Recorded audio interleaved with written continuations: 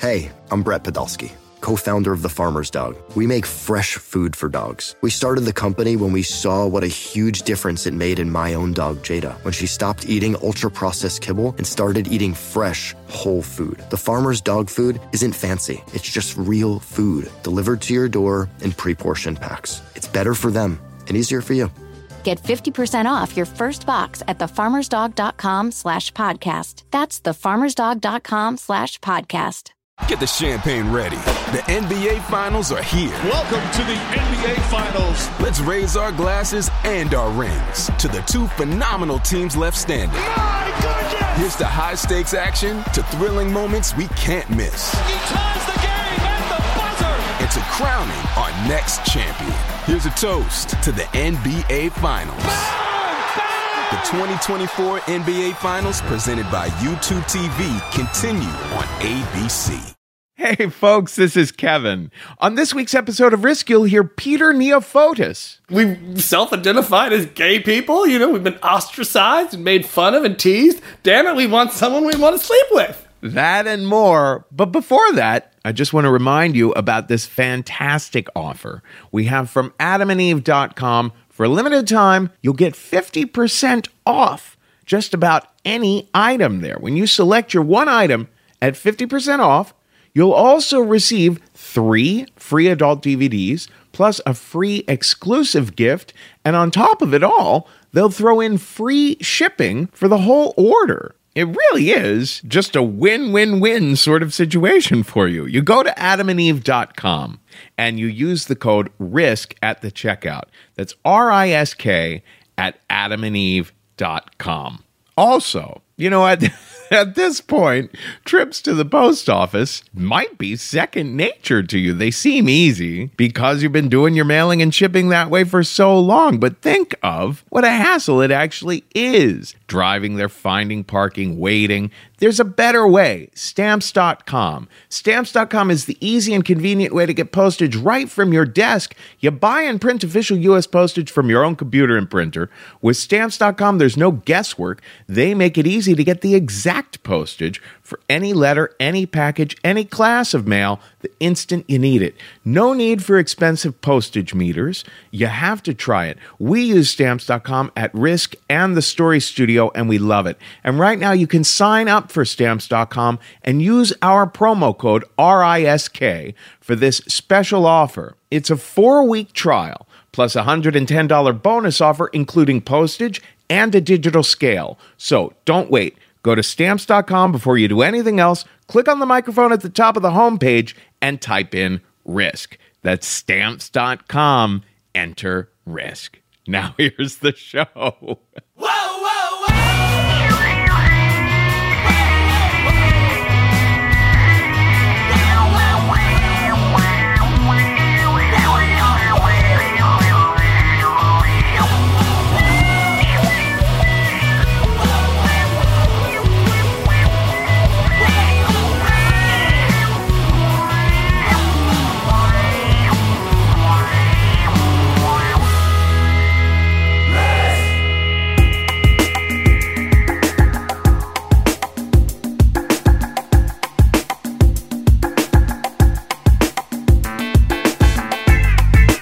Hello, kids. This is Risk, the show where people tell true stories they never thought they'd dare to share.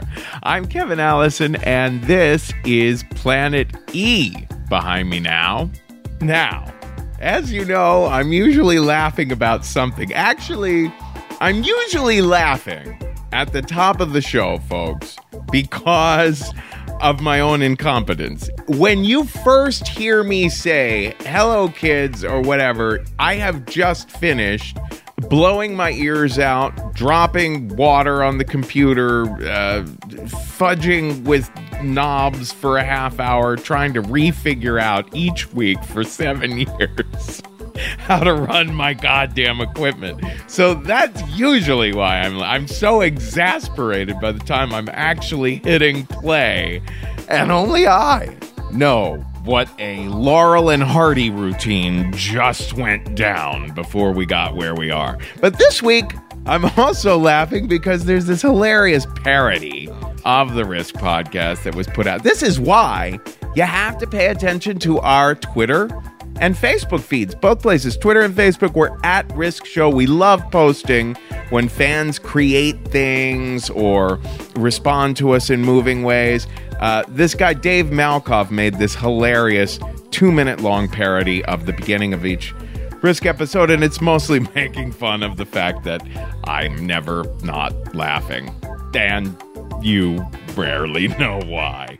We are calling today's episode Hurt Joy, which is a very strange title, but you're about to hear why in the following story. Sam Levine is going to explain it. Sam is one of the stars of one of the most legendary TV shows of the past, 20 years or so, Freaks and Geeks, not to mention great stuff since then like Children's Hospital or Wet Hot American Summer or freaking Tarantino.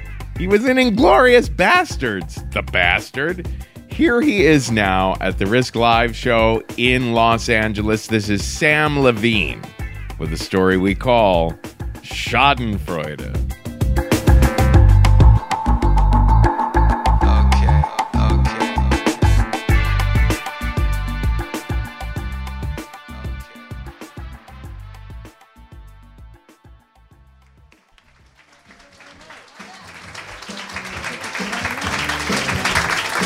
Look at that, it's already set to Hobbit height. How lucky for me. I don't have to do the awkward readjusting thing.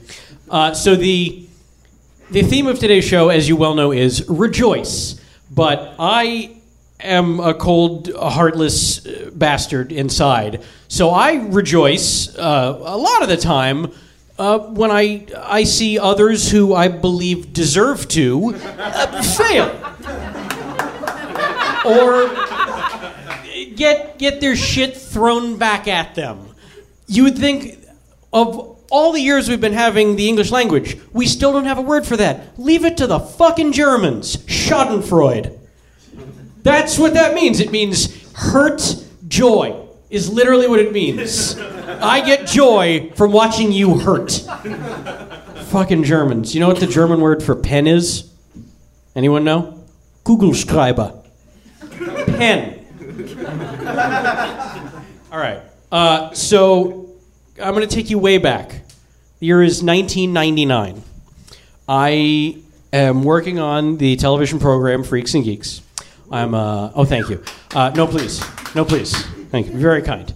So I come all the way to Los Angeles from New Jersey, but I don't come alone because I'm 17 years old, you see. So my dear, sweet, wonderful mother makes the journey with me. So two of us pack up a couple of suitcases and move on out to L.A. And when you're a teenager and an actor and you move to L.A., where do you live? The Oakwoods, that's correct. But, unbeknownst to most of you, the Oakwoods used to have a second, way less douchey location in Sherman Oaks. The building, it was one of the only buildings in Sherman Oaks that actually completely fell down in the 94 Northridge quake. So my mother was like, this is the building we're living in. They built a brand new building there. It won't fall down. That's the one I want to live in. So we lived in the Sherman Oaks Oakwoods, which was a fine building. But the problem with the building was the layout of it, how it was all put together, wasn't really great. It was divided into like two wings. And each wing only had one elevator. And they were not big elevators. And the basement level was where everyone parked their cars, and then you'd go in through this little door, and then you hang out, and then like on your right over there was the laundry room, and then up against the wall was the elevator. And the problem with this was if I finished work and was home, came back to the apartment at like 5:30 or 6 o'clock, all of the people with actual jobs were showing up at that same time. And everyone was waiting for this goddamn elevator. And so you'd oftentimes have crowds of 12, 15 people all just standing there, crowding around the door, waiting for it to open. But at best, you could fit like 8 of us on there. So one fateful day, I think it was August of 1999, we hadn't been shooting Freaks and Geeks long, And I hadn't been living in the Oakwoods long, but there I was, waiting for the elevator. There's only 3 floors in this place, and I'm waiting, and there is a crowd building up behind me, a sizable crowd of people. And there are now so many people all around me, I have nowhere else to go except to pray that eventually the elevator doors do open so I can step in. So finally, after what felt like an eternity, the doors open, and there is one woman on the elevator going down. She had a basket of laundry with her, and I'll paint the picture for you. She was probably about 36, 37, blonde, of average height and weight. The worst resting bitch face I've ever seen on a human being. And I already know this is going to get uncomfortable. Because the door's open, and she's got this big laundry basket, and most of the people in the back of this little group waiting, they can't even see that this is what I'm dealing with. So I can't, back up to let her go through or anything. So I do this weird move where I sort of, get right up against the door, I push my back up against the door so she could squeeze past me, and there's plenty of room. I'm not a big guy, and so I'm leaning up against the door, and she fucking scowls at me as she's moving past with her laundry basket, and I don't say anything, and she just gets past and then kind of brushes her elbow past me and makes contact, and then at a very unreasonable level of volume goes, "Couldn't have fucking moved out of the way?" That destroyed me. I don't know why it cut me to the core. I'd never had a stranger bark at me like that. I definitely know she said, "Couldn't have fucking moved." She may have even said, "Couldn't have fucking moved, asshole." It just, I don't know why, it just took me aback. I was so upset by it. I went and I got on the elevator, and then a couple other people got on. I swear one of them was like, "It's okay, son, she's just awful." Someone should have done that if they didn't. I mean, here's what I remember about that night. That made me so sad. It just made me so on edge. I couldn't enjoy anything the rest of the day. I couldn't enjoy the wonderful dinner my sweet mother cooked for me. I couldn't enjoy, if memory serves, watching French Stewart on The Daily Show that night. Nothing. My whole evening was ruined. And I was like, oh man, nobody even said anything to her. I can't believe that. Nobody was like, "Hey, don't yell at a teenager, you're awful." He had nowhere else to go. No, nobody said anything. So that was a Friday night. Finally went to sleep, that was that. Next morning, when you're on a TV show, at least back in the 90s, I don't know if they still do it now, every show in prime time has its own softball team. And they play in what's known as the Primetime Softball League. And since we were all kid actors on the show, we didn't know any better. It's really for the crews of the show. We didn't know that. So we were like, "Oh, well, we'll get uniforms and we'll play." So I leave my apartment in the morning, real excited. I'm in my Freaks and Geeks jersey, got my Freaks and Geeks cap, got my mitt, got everything going. And I go and I get on the elevator. I'm up on the 3rd floor. And I hit basement, and then the elevator goes down to the 2nd floor, and the doors open, and guess who gets on? Resting bitch face. Active bitch face, actually. And I'm standing right by all the numbers on the thing, and she gets on, and then for some reason just walks to the opposite corner, so she's behind me. And she goes, "Could you hit lobby?" And I do nothing. She says, "Could you hit the lobby?" Nothing. And then the woman lunges in front of me and angrily smacks the lobby button. It's too late. We've already gone down to the basement. She smacks the lobby button and then gives me the dirtiest fucking scowl, 10 times dirtier than the night before. And so I look at this woman, totally shocked and surprised and everything, and gave her my best version of this, which was, "Oh, I'm sorry, I didn't see you there. Did you ask for something?"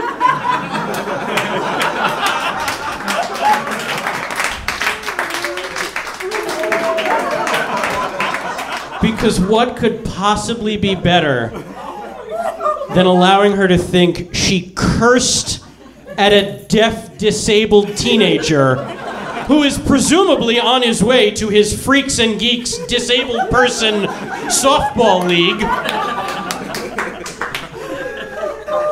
Resting bitch face turned into the most pale, white, horrified bitch face I've ever seen. And she's just looking at me, deer in the headlights. I just went, "Do you?" At the elevator. Thank you.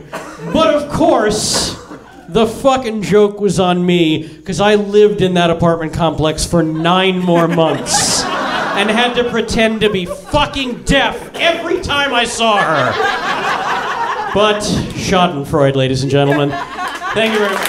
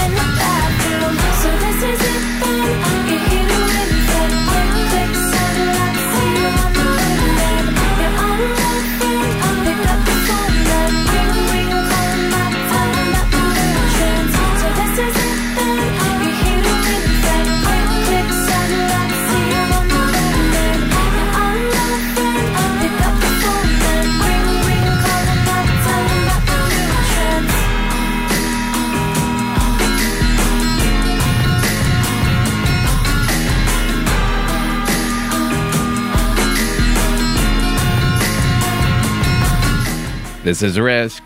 This is Sleigh Bells behind me now, and we just heard from Sam Levine. This episode is brought to you by Loot Crate. Loot Crate is a monthly subscription box service for epic geek and gamer items and pop culture gear for less than $20 a month. You get 4 to 8 items that include licensed gear, apparel, collectibles, unique one-of-a-kind items, and more. Make sure to head to lootcrate.com/risk and enter the code RISK to save $3 on any new subscription. Loot Crate is more than just a subscription service. It's an entire community of fans that share the experience and interact with each other around the unboxing of each month's crate. And they guarantee $40 or more in value in every crate. Sometimes it's a lot more. Every month, there's a different theme, and all the items are curated around that theme. Previous crates have included items from franchises like Star Wars, Marvel, The Walking Dead, The Legend of Zelda, many more. Join us as we celebrate the futuristic. We've packed July's crate with items from some of pop culture's favorite prognostications of science and the future. Look toward tomorrow with items from Rick and Morty. I love Rick and Morty so very much. Futurama, Star Trek, Mega Man, Valiant Comics, and Star Trek. They put Star Trek in the goddamn copy twice. Including a model, a figure, and don't forget a monthly tee and pin. Remember, you only have until July 19th at 9 p.m. Pacific to subscribe and receive that month's crate. And when the cutoff happens, that's it. It's over. So go to lootcrate.com/risk. That's LOOTCRATE.com/risk and enter the code RISK to save $3 on your new subscription today. Now, our second story on today's episode, and the final one, is quite unique. It's got a delightfully literary quality to it because Peter Neophotis is the author and performer of Concord, Virginia, a southern town in 11 stories, which was the winner of the Pirates Alley William Faulkner Award and finalist for the William Saroyan International Prize for Fiction. Peter came over to my apartment in Harlem and sat down, shared this story with me one afternoon earlier this summer, and boy, what a delightful day that was, and now you can be a part of it here with us too. Here is Peter Neophotis for the story we call Persephone's Storyteller.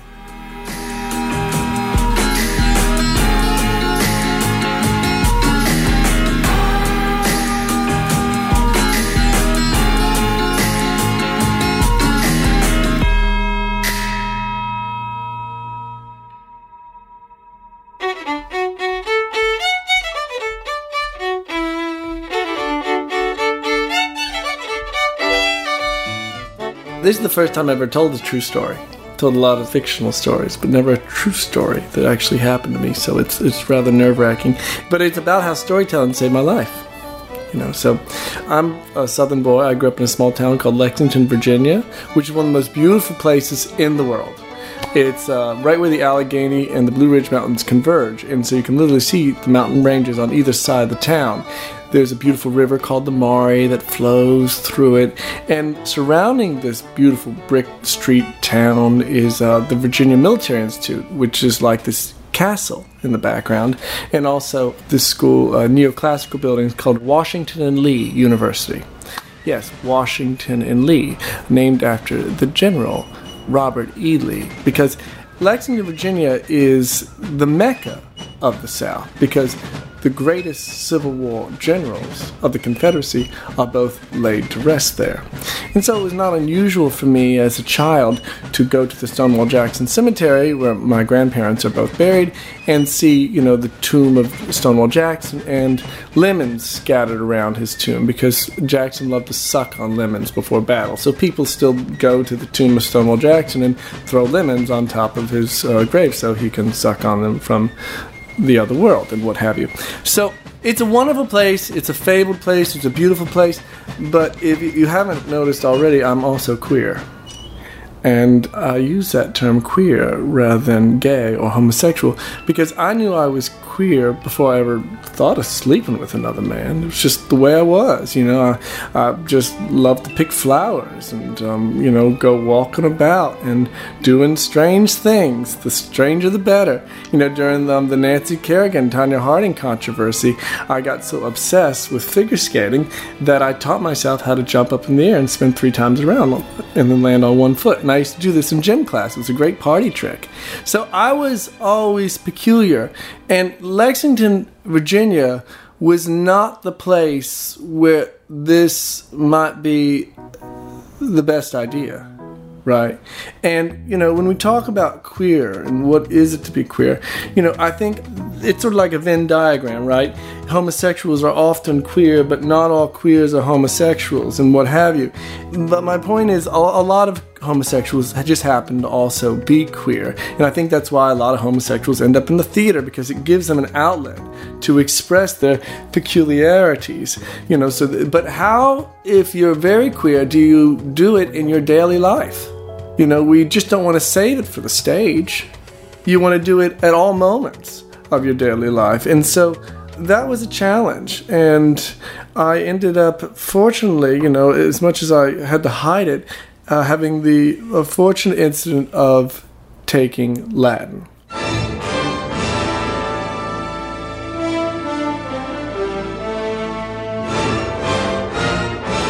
And in high school, I had the most extraordinary Latin teacher. Her name was Carter Stubbs Drake, and she looked like an Etruscan.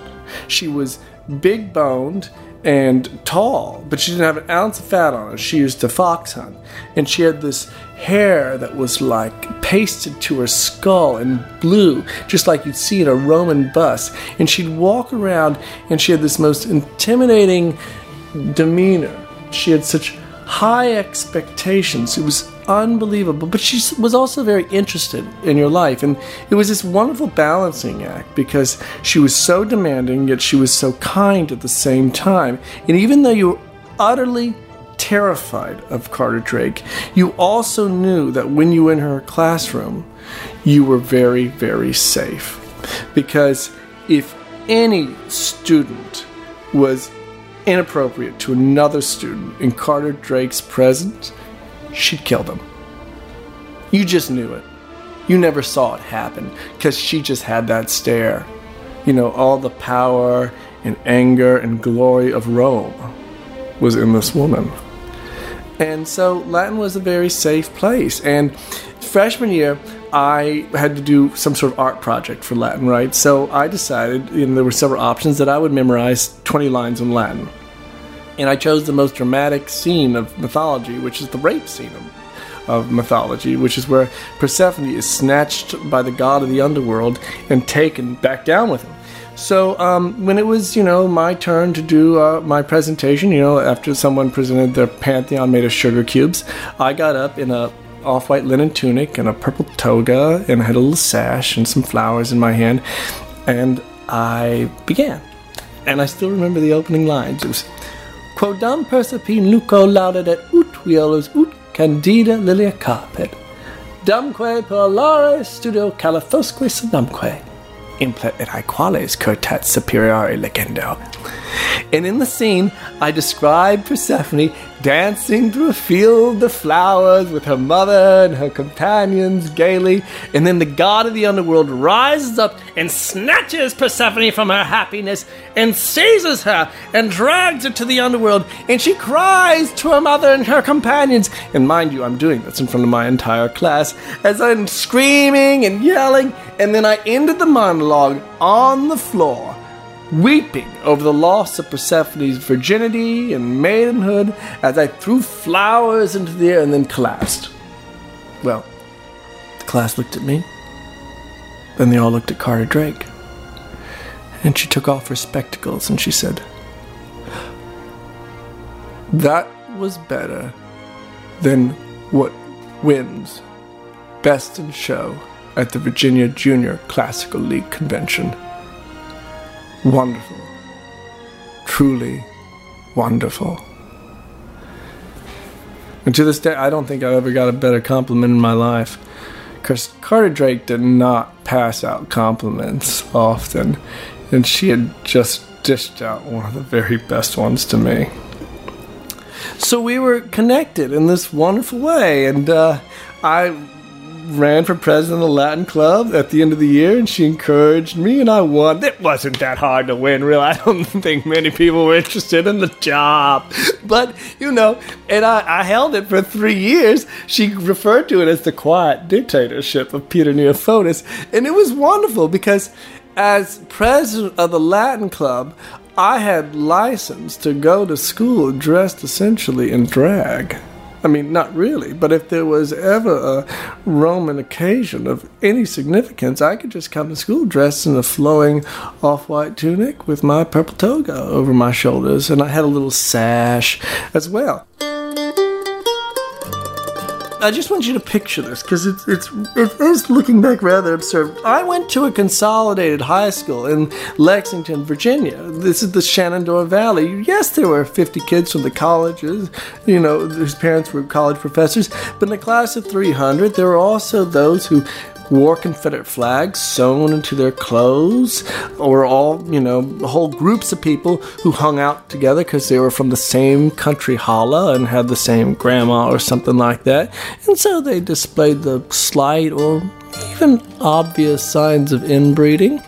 And so, it was a strange place to be, and so, picture this for a moment, 1990s, Clinton administration, a cinder-blocked hallways, throngs of people, girls making out with their boyfriends in the hallway, big belt buckles. Camouflage was a popular fashion statement because the men would be going hunting later that afternoon, as was blaze orange, and then walking through the throngs of people with a heavy L.L. Bean backpack on, but nevertheless a saunter to my step, and a flowing off-white linen tunic and purple toga would be little old me.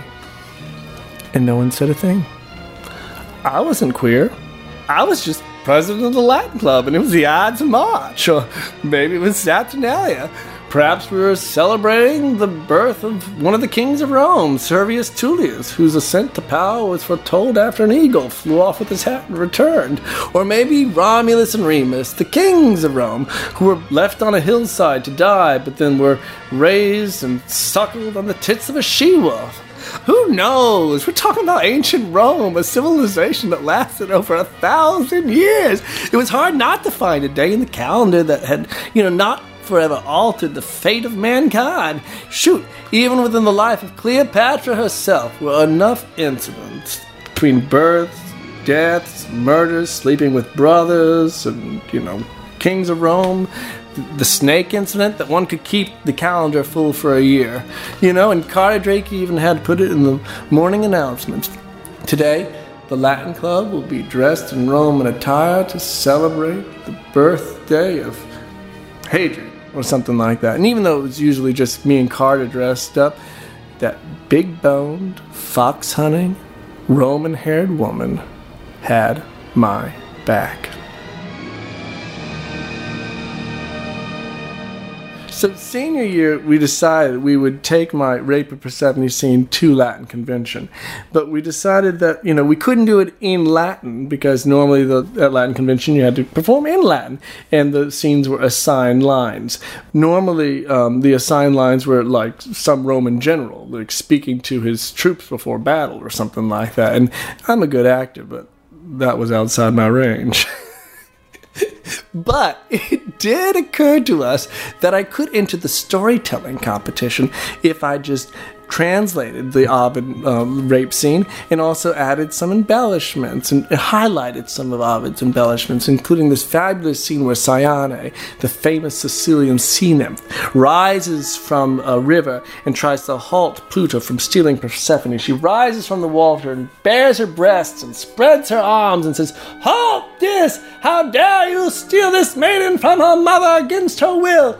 It's very dramatic, and like the original scene, and this storytelling thing, which lasted about 5 minutes, involved me in my tunic and toga and waving my arms around and crying and screaming over the Persephone as she was being raped by Pluto. And at the end, I then would collapse onto the ground and throw the flowers way up into the air and then weep on the ground over the loss of Persephone's virginity and maidenhood. Carter coached me on the whole thing, and that spring we got in a yellow school bus with a couple other Latin students and went to Richmond to see what I could do. And damn it if her prediction 3 years prior did not come true, and I won Best in Show, which was a huge deal. I meant outbeat all age groups and categories. There were lots of rounds, but the judges just couldn't get over this kid screaming and crying and throwing flowers in the air over the loss of Persephone's maidenhood and innocence. And they just kept on advancing me, and I won Best in Show. And they just thought it would be the best performance to have, which was the honor of the winner of Best in Show of the dramatics competition. You got to perform in front of the entire Virginia Junior Classical League delegation, which was 5,000 people, which is more people than I've ever performed in front of live in my life. I don't know where all those kids come from. I guess there are a lot of kids in Northern Virginia after all. But anyway, so, at the end of the convention, they announced my name. They were like, Peter Neophotis, the winner of the Best in Show, will now perform the famed rape scene of mythology. And the normal clamoring audience just went like bone silence, bone silence. And I walked up on stage and everyone looked at me, and I was in my, purple toga and flowing tunic. And then I just began. And I don't remember much of the performance, except, I was very emotional, and I ended up weeping hysterically on the ground at the end, and the audience erupted, and I just ran off the stage afterwards, after I took my little bow/curtsy. I just ran off the stage where Carter Drake was, and it was like this, full-on, totally inappropriate, football-style hug. I just, ran into him, boom, it was just so emotional. If someone had caught it on YouTube, these days, it might be oh, what was going on between those two? But at the time, everyone thought it was totally cool. I had just been weeping on the ground over the loss of this woman's, maidenhood/innocence, and there was my Latin teacher, and I just had to hug her. It was just wonderful. So Carter Drake and I kept in contact after I went to Columbia, and it was really great. And we would, do things while I was home over Christmas and during the summer. And I just want to also comment that there's something wonderful that a gay man in the relationship that they can have with an older woman, because there's nothing edible going on. Like the edible complex, you can be very close. I remember once we went to Limetown, which was this outdoor theater in my hometown, and we saw Lady Macbeth, and we had a little picnic beforehand. And during the play, it got cold, and the mosquitoes were out, so we got our blanket out, and there we were, like huddled together under this blanket in the front row, and it wasn't weird at all. Everyone knew that was just Peter Neophotis and his Latin teacher, a queer and his Latin teacher. Nothing peculiar at all about what's going on there. Anyway, so senior year, I called her to ask her if she wanted to go have a coffee, right, over Christmas. And she said to me, Peter, I have some news. And I said, what is it? She said, I'm engaged. And I said, I heard it was the talk of the town. I can't wait to speak to you about it. And when she arrived at the coffee shop, she was like a brand new woman. I mean, her curls were no longer pasted to her skull, but had grown out, and she dyed her hair brown, and she had these sunglasses on that just made her look like a rock star, and she was just so happy. And not that Carter Drake wasn't happy before, but let's be honest. No one wants to live for decades in a small southern town all by themselves. And I think, part of the reason I had a connection with her is because as a gay man and a queer man growing up in a small town, I know what it's like to feel isolated and alone. Will you meet someone that you will fall in love with, and they'll fall in love with you? We're not totally in control of that, right? And I think that Carter Drake did have a frustration. Even though she was a wonderful human being in so many ways, she hadn't met that person. But now she had. And his name was Lloyd, and he taught computer science at Washington Lee, and they liked to go on drives and take photos on Sundays. And she was just giddy. And I said, when are you going to get married? And she said, I don't know, Pete. But, when you're over 50, you're not quite sure how to do these things. Anyway, about 3 months later, I got a phone call from a friend of mine whose mom works with Carter, and she said, Pete, do you know what happened? Do you hear about Carter? I said, did her and Lloyd elope? Damn it! And she said, no, Peter, she has cancer, skin cancer, and it's metastasized. She has just a few months to live.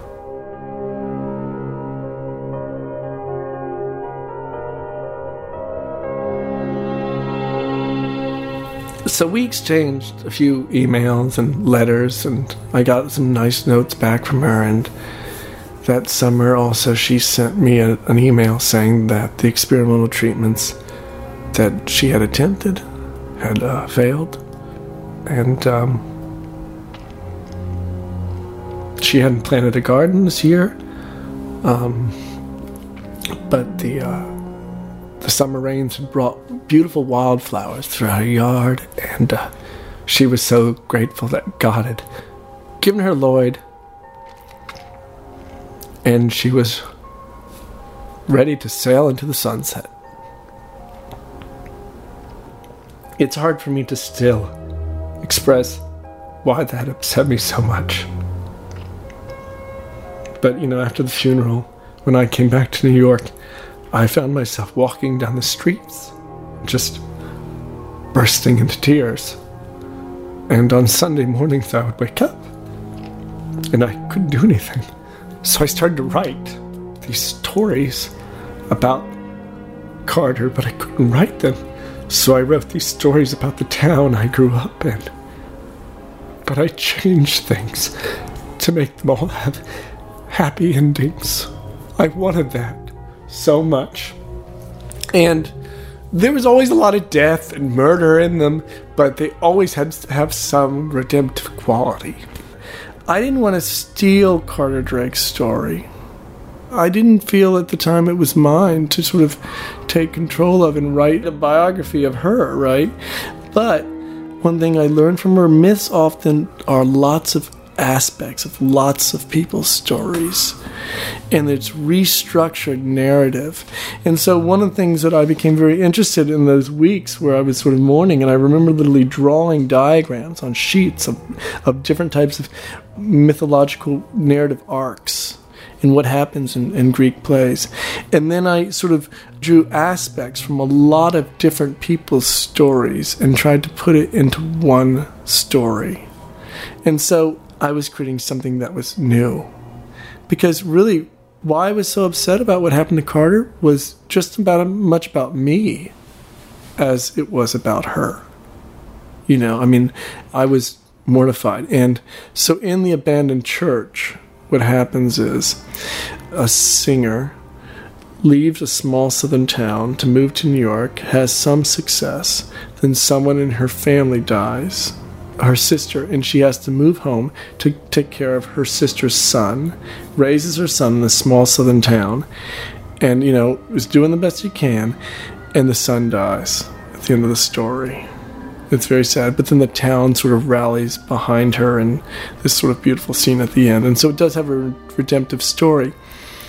And why that embodied Carter is she had told me on one of our bus trips to Latin convention that, you know, her life hadn't, like a lot of ours, hadn't gone according to plan exactly. She had, you know, gotten her master's in Latin and classics at William & Mary, thinking that she would become a curator at some museum in Europe or something like that. She didn't want to really live in Lexington for the rest of her life. But her father had gotten sick when she had finished her master's, and she had moved home to take care of him, and then he had died, and there she was. So that aspect is in the story, and I think also there's this aspect of me moving to New York and trying to be a storyteller, performer, whatnot. And there's also aspects, there were people who died, their death struck me. So I sort of put it all there, but for some reason only by recreating a tale could I feel like I was actually putting all the emotions of the combined feelings of everyone into one little story. And I worked on them for about 2 years, and I had a few that I thought were really good, but I couldn't get an agent to read any of them, and I got really frustrated. So someone sent me down to Cornelia Street Cafe, which is this wonderful place in Greenwich Village. They said, maybe they'll let you read it. That could do something. And so I went down there, and I talked to the curator, Angela Verga, and he said, I'll read your story the moment I get it in the mail, and send it to me. And on 6 a.m. on a Saturday, I got a phone call from him. He said, I read your story, The Abandoned Church. I just love it. It's wonderful. He's a postman. That's his day job, so he's always waking up early. But he said, you can read it in 5 months. And I decided I would memorize the story word for word. It was called The Abandoned Church. And it wasn't about Carter, but it involved all the emotions I felt about it. For some reason, fiction sometimes has that power. It can hold more truth about a story than if you try to write the story down. Sometimes, right? I was so excited. I memorized the story, it went really well, and after the performance, it was an amateur night, Angelo came up to me, gave me a big hug, and he said, you know what, if you have any more stories, I'd love for you to do a full night here. And I said, you bet I do. I had a story called The Vultures. And so, we planned it for June. So I was on cloud nine. I'd always wanted to do a one-man show, and here I was doing it in New York City, in my 20s, in Greenwich Village. Had little flyers made. My mom planned to come up from Lexington. A couple friends were taking a bus up. And then one night I was online doing a little dating, because that's what gays do in New York City. And I met this man who was so handsome, I did not believe he was real. And we agreed to meet. And I didn't think when I saw him that he would be real. I thought some old dude would show up or something like that. And then he showed up and he was even more beautiful than his photos, which never happens, right? He was just stunning by all accounts. Not that I'm a bad looking man, but it takes men of certain open-mindedness to find me attractive. I think my queerness resonates through my face. Maximilian, on the other hand, was just beautiful. There was no questions asked. The face was perfectly symmetrical. You know, he might have had plastic surgery looking back. I mean, and when I met him and walked up to him, he embraced me and he said, "You're so beautiful." Okay, so he was French. And so for the rest of the story, I'll be talking in a terrible French accent. I'm doing the best I can. But anyway, so we met. And I found out as we were talking that he was very wealthy and, you know, he was cultured. He was just like this Prince Charming, and we were having coffee at a Starbucks. And at one point I turned around and I said, is this a joke? Is this a joke? Is Candid Camera going to come out of somewhere and be like, surprise? You know, but I actually asked him, and he looked at me and said, this is not a joke. This is very real. And then he reached across the table and put his hand on top of mine. I think one of the idiosyncrasies that I liked about him was that he seemed so interested in talking. We shared a lot of stories. And he was interested in science and writing. Actually, you know, the funny thing is he looked at parts of Concord, Virginia. And actually, you know, I won't say edited it, but gave me some advice on some of the stories. You know, he would look at things and say, oh no, you need to shorten this and, you know, put this here. So he had a certain intelligence about him. Gay men are often criticized because we put a lot of emphasis on being with someone who we're attracted to. And that's because we have gone through a lot of trouble to be gay. I mean, if we just wanted to be with someone we liked, that, you know, was fun to be around, well, you know, there are a lot of women out there that are fabulous. You know, there are a lot of women out there that I just love to hang out with and go shopping with and all that stuff, buying plants, you know what I mean? But, you know, we self-identified as gay people, you know, we've been ostracized and made fun of and teased. Damn it, we want someone we want to sleep with. You know? So Max had that combination. He was very smart and fun and funny and interested in me for my cerebral qualities, I think, in a lot of ways.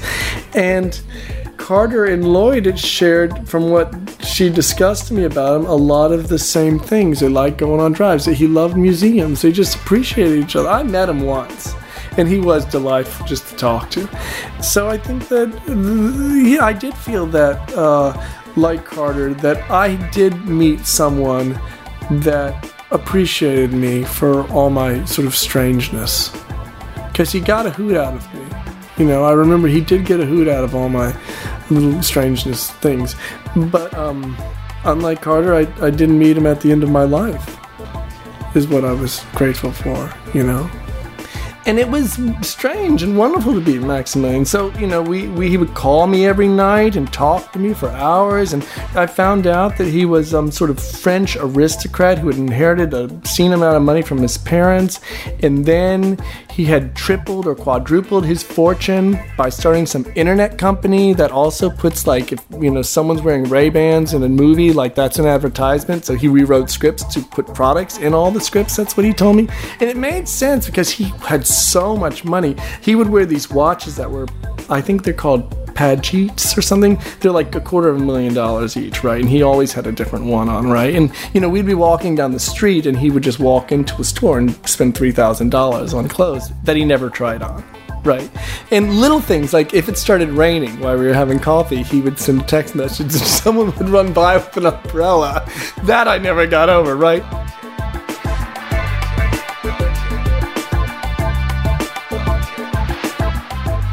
He told me stories about his life. I wanted to hear about mine. You know, I found out that he had training as a medical doctor, then as a lawyer. He thought being a lawyer was boring, so that's how he got into advertising. And there was just all these things. You know, he just wanted to spend an obscene amount of time and get to know me because he wanted to integrate me into his life. That's what he said. But then one day we were having coffee, and he said, "You know, you're very wonderful.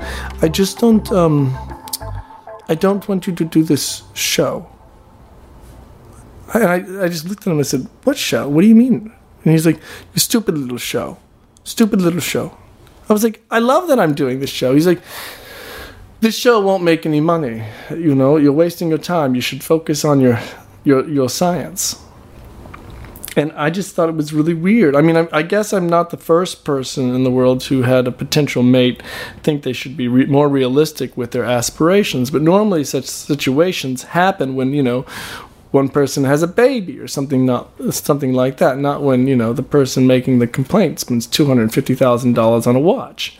So it was very strange. And when I became stubborn with him and told him that I wouldn't cancel my show, and this is after months of seeing him, he just stopped wanting to see me. The loving phone calls stopped. The text messages. And I remember our final time we saw each other, we were outside the American Museum of Natural History. And we met at a bench there, and I showed up wearing blue jeans and a blue shirt. And he said to me, "I'm so mad at you I could kill you. I want to make love with you right now, but I can't because you're a storyteller." And I said, I don't understand why this is such a big deal. And he was like, "My parents would be, I'm from a very, very wealthy family.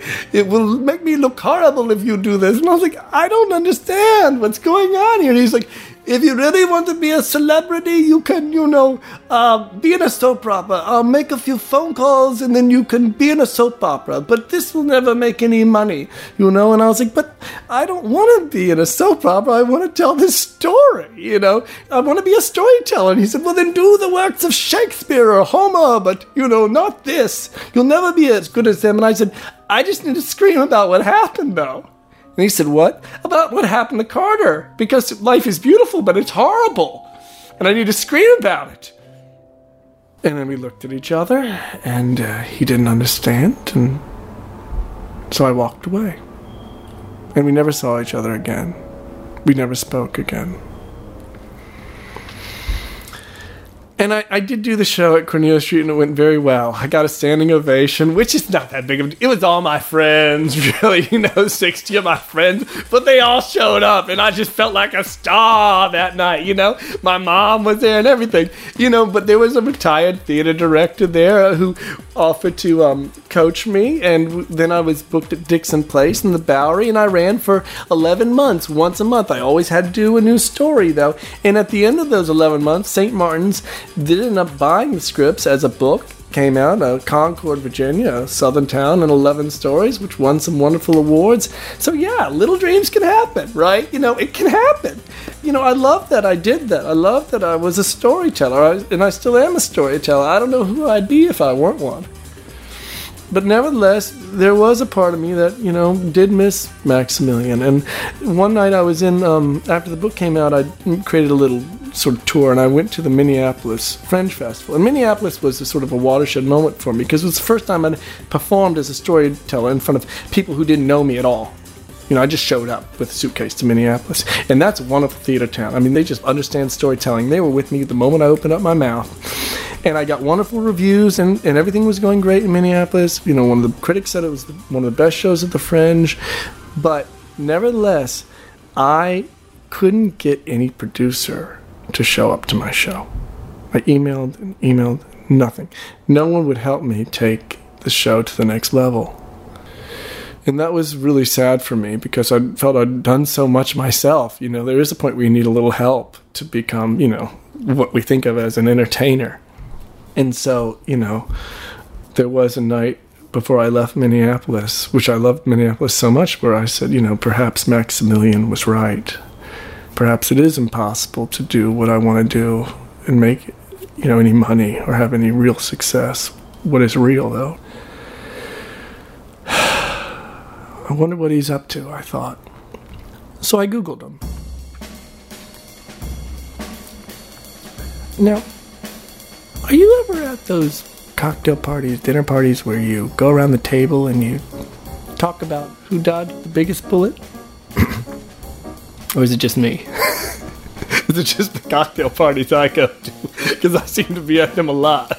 But anyway, I once dated this Frenchman who tried to kill my dreams of becoming a storyteller, and claimed to be a billionaire. And then after he broke up, I found out that he convinced this old lady who was very rich to adopt him.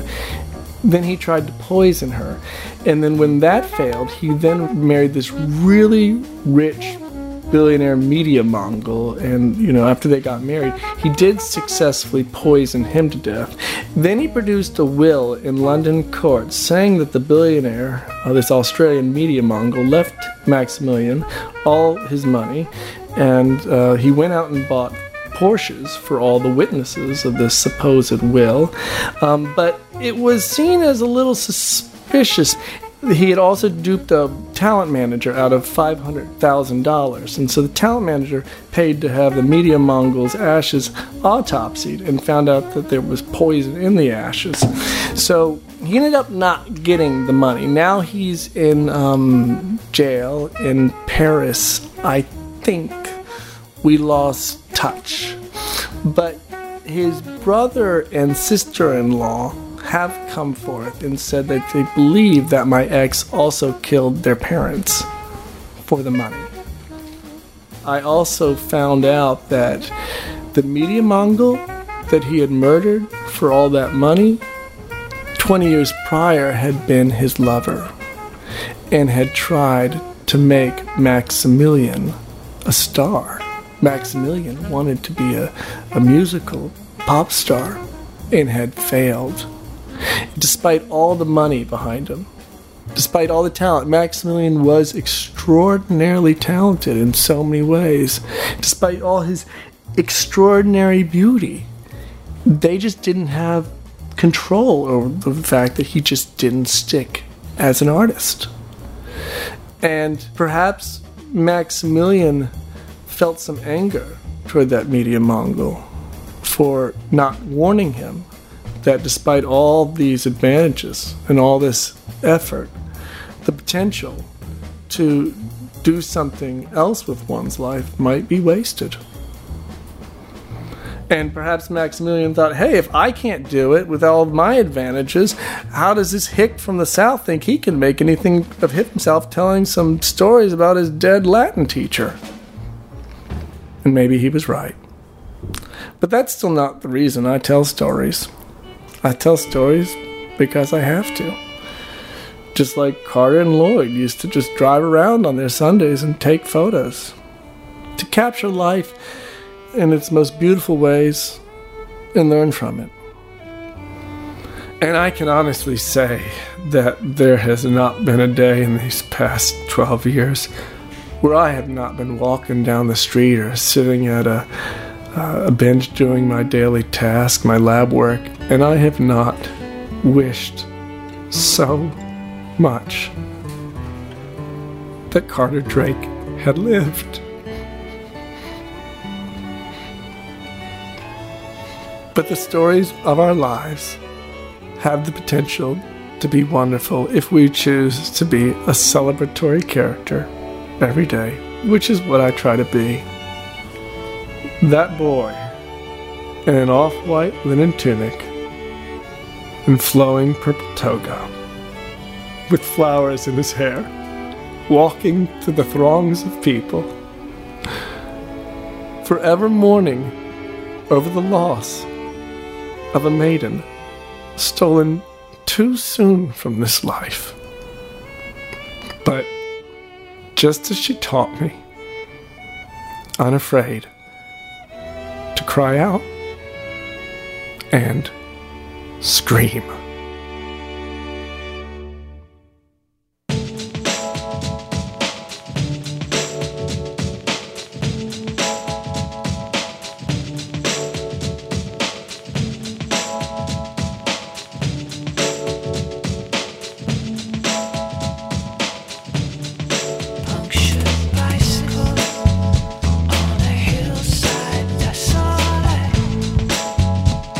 Will nature make a man of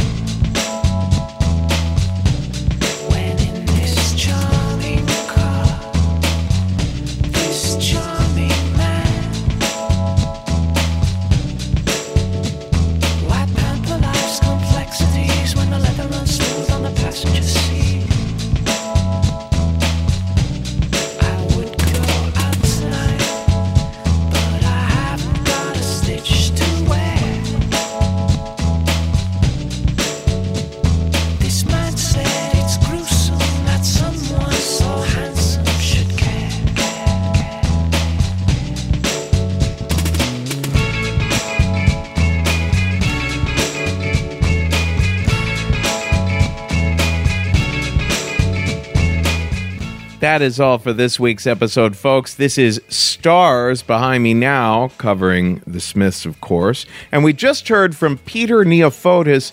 Now, Peter has written a new book called The Bright Eagle, for which he's seeking literary representation. Feel free to email Peter at pgn6@columbia.edu or check out his website at neophotis.com, neofotis.com. Thanks again to Loot Crate, the monthly subscription box for geeks, gamers, and pop culture nerds. Join us as we celebrate the futuristic. We've packed July's crate with items from some of pop culture's favorite prognostications of science and the future. Look towards tomorrow with items from Rick and Morty, Futurama, Star Trek, Mega Man, and Valiant Comics, including a model, a figure, and don't forget, a monthly tee and pin. You only have until July 19th at 9 p.m. Pacific to subscribe and receive that month's crate. And when the cutoff happens, that's it. It's over. So go to lootcrate.com/risk and enter the code RISK to save $3 on your new subscription today. Risk will be live in Brooklyn on July 27th at the Bell House. On July 30th, we're back in Los Angeles at the Bootleg Theater. On August 5th, we are in Toronto in Canada. On August 6th, we are in Montreal. Come on out, Toronto and Montreal, folks. On September 17th, we are back in Salt Lake City, Utah. And the theme that night is outrageous, so be sure to pitch us, folks, from Salt Lake. We are at the submissions page at risk-show.com. And here's one that's pretty far out. November 12th, we're in Baltimore. Baltimore, the theme that night is Wounded. And you can find us, like I said before, risk-show.com/submissions. Folks, today's the day. Take a risk. This man said it's gruesome that someone so handsome should care.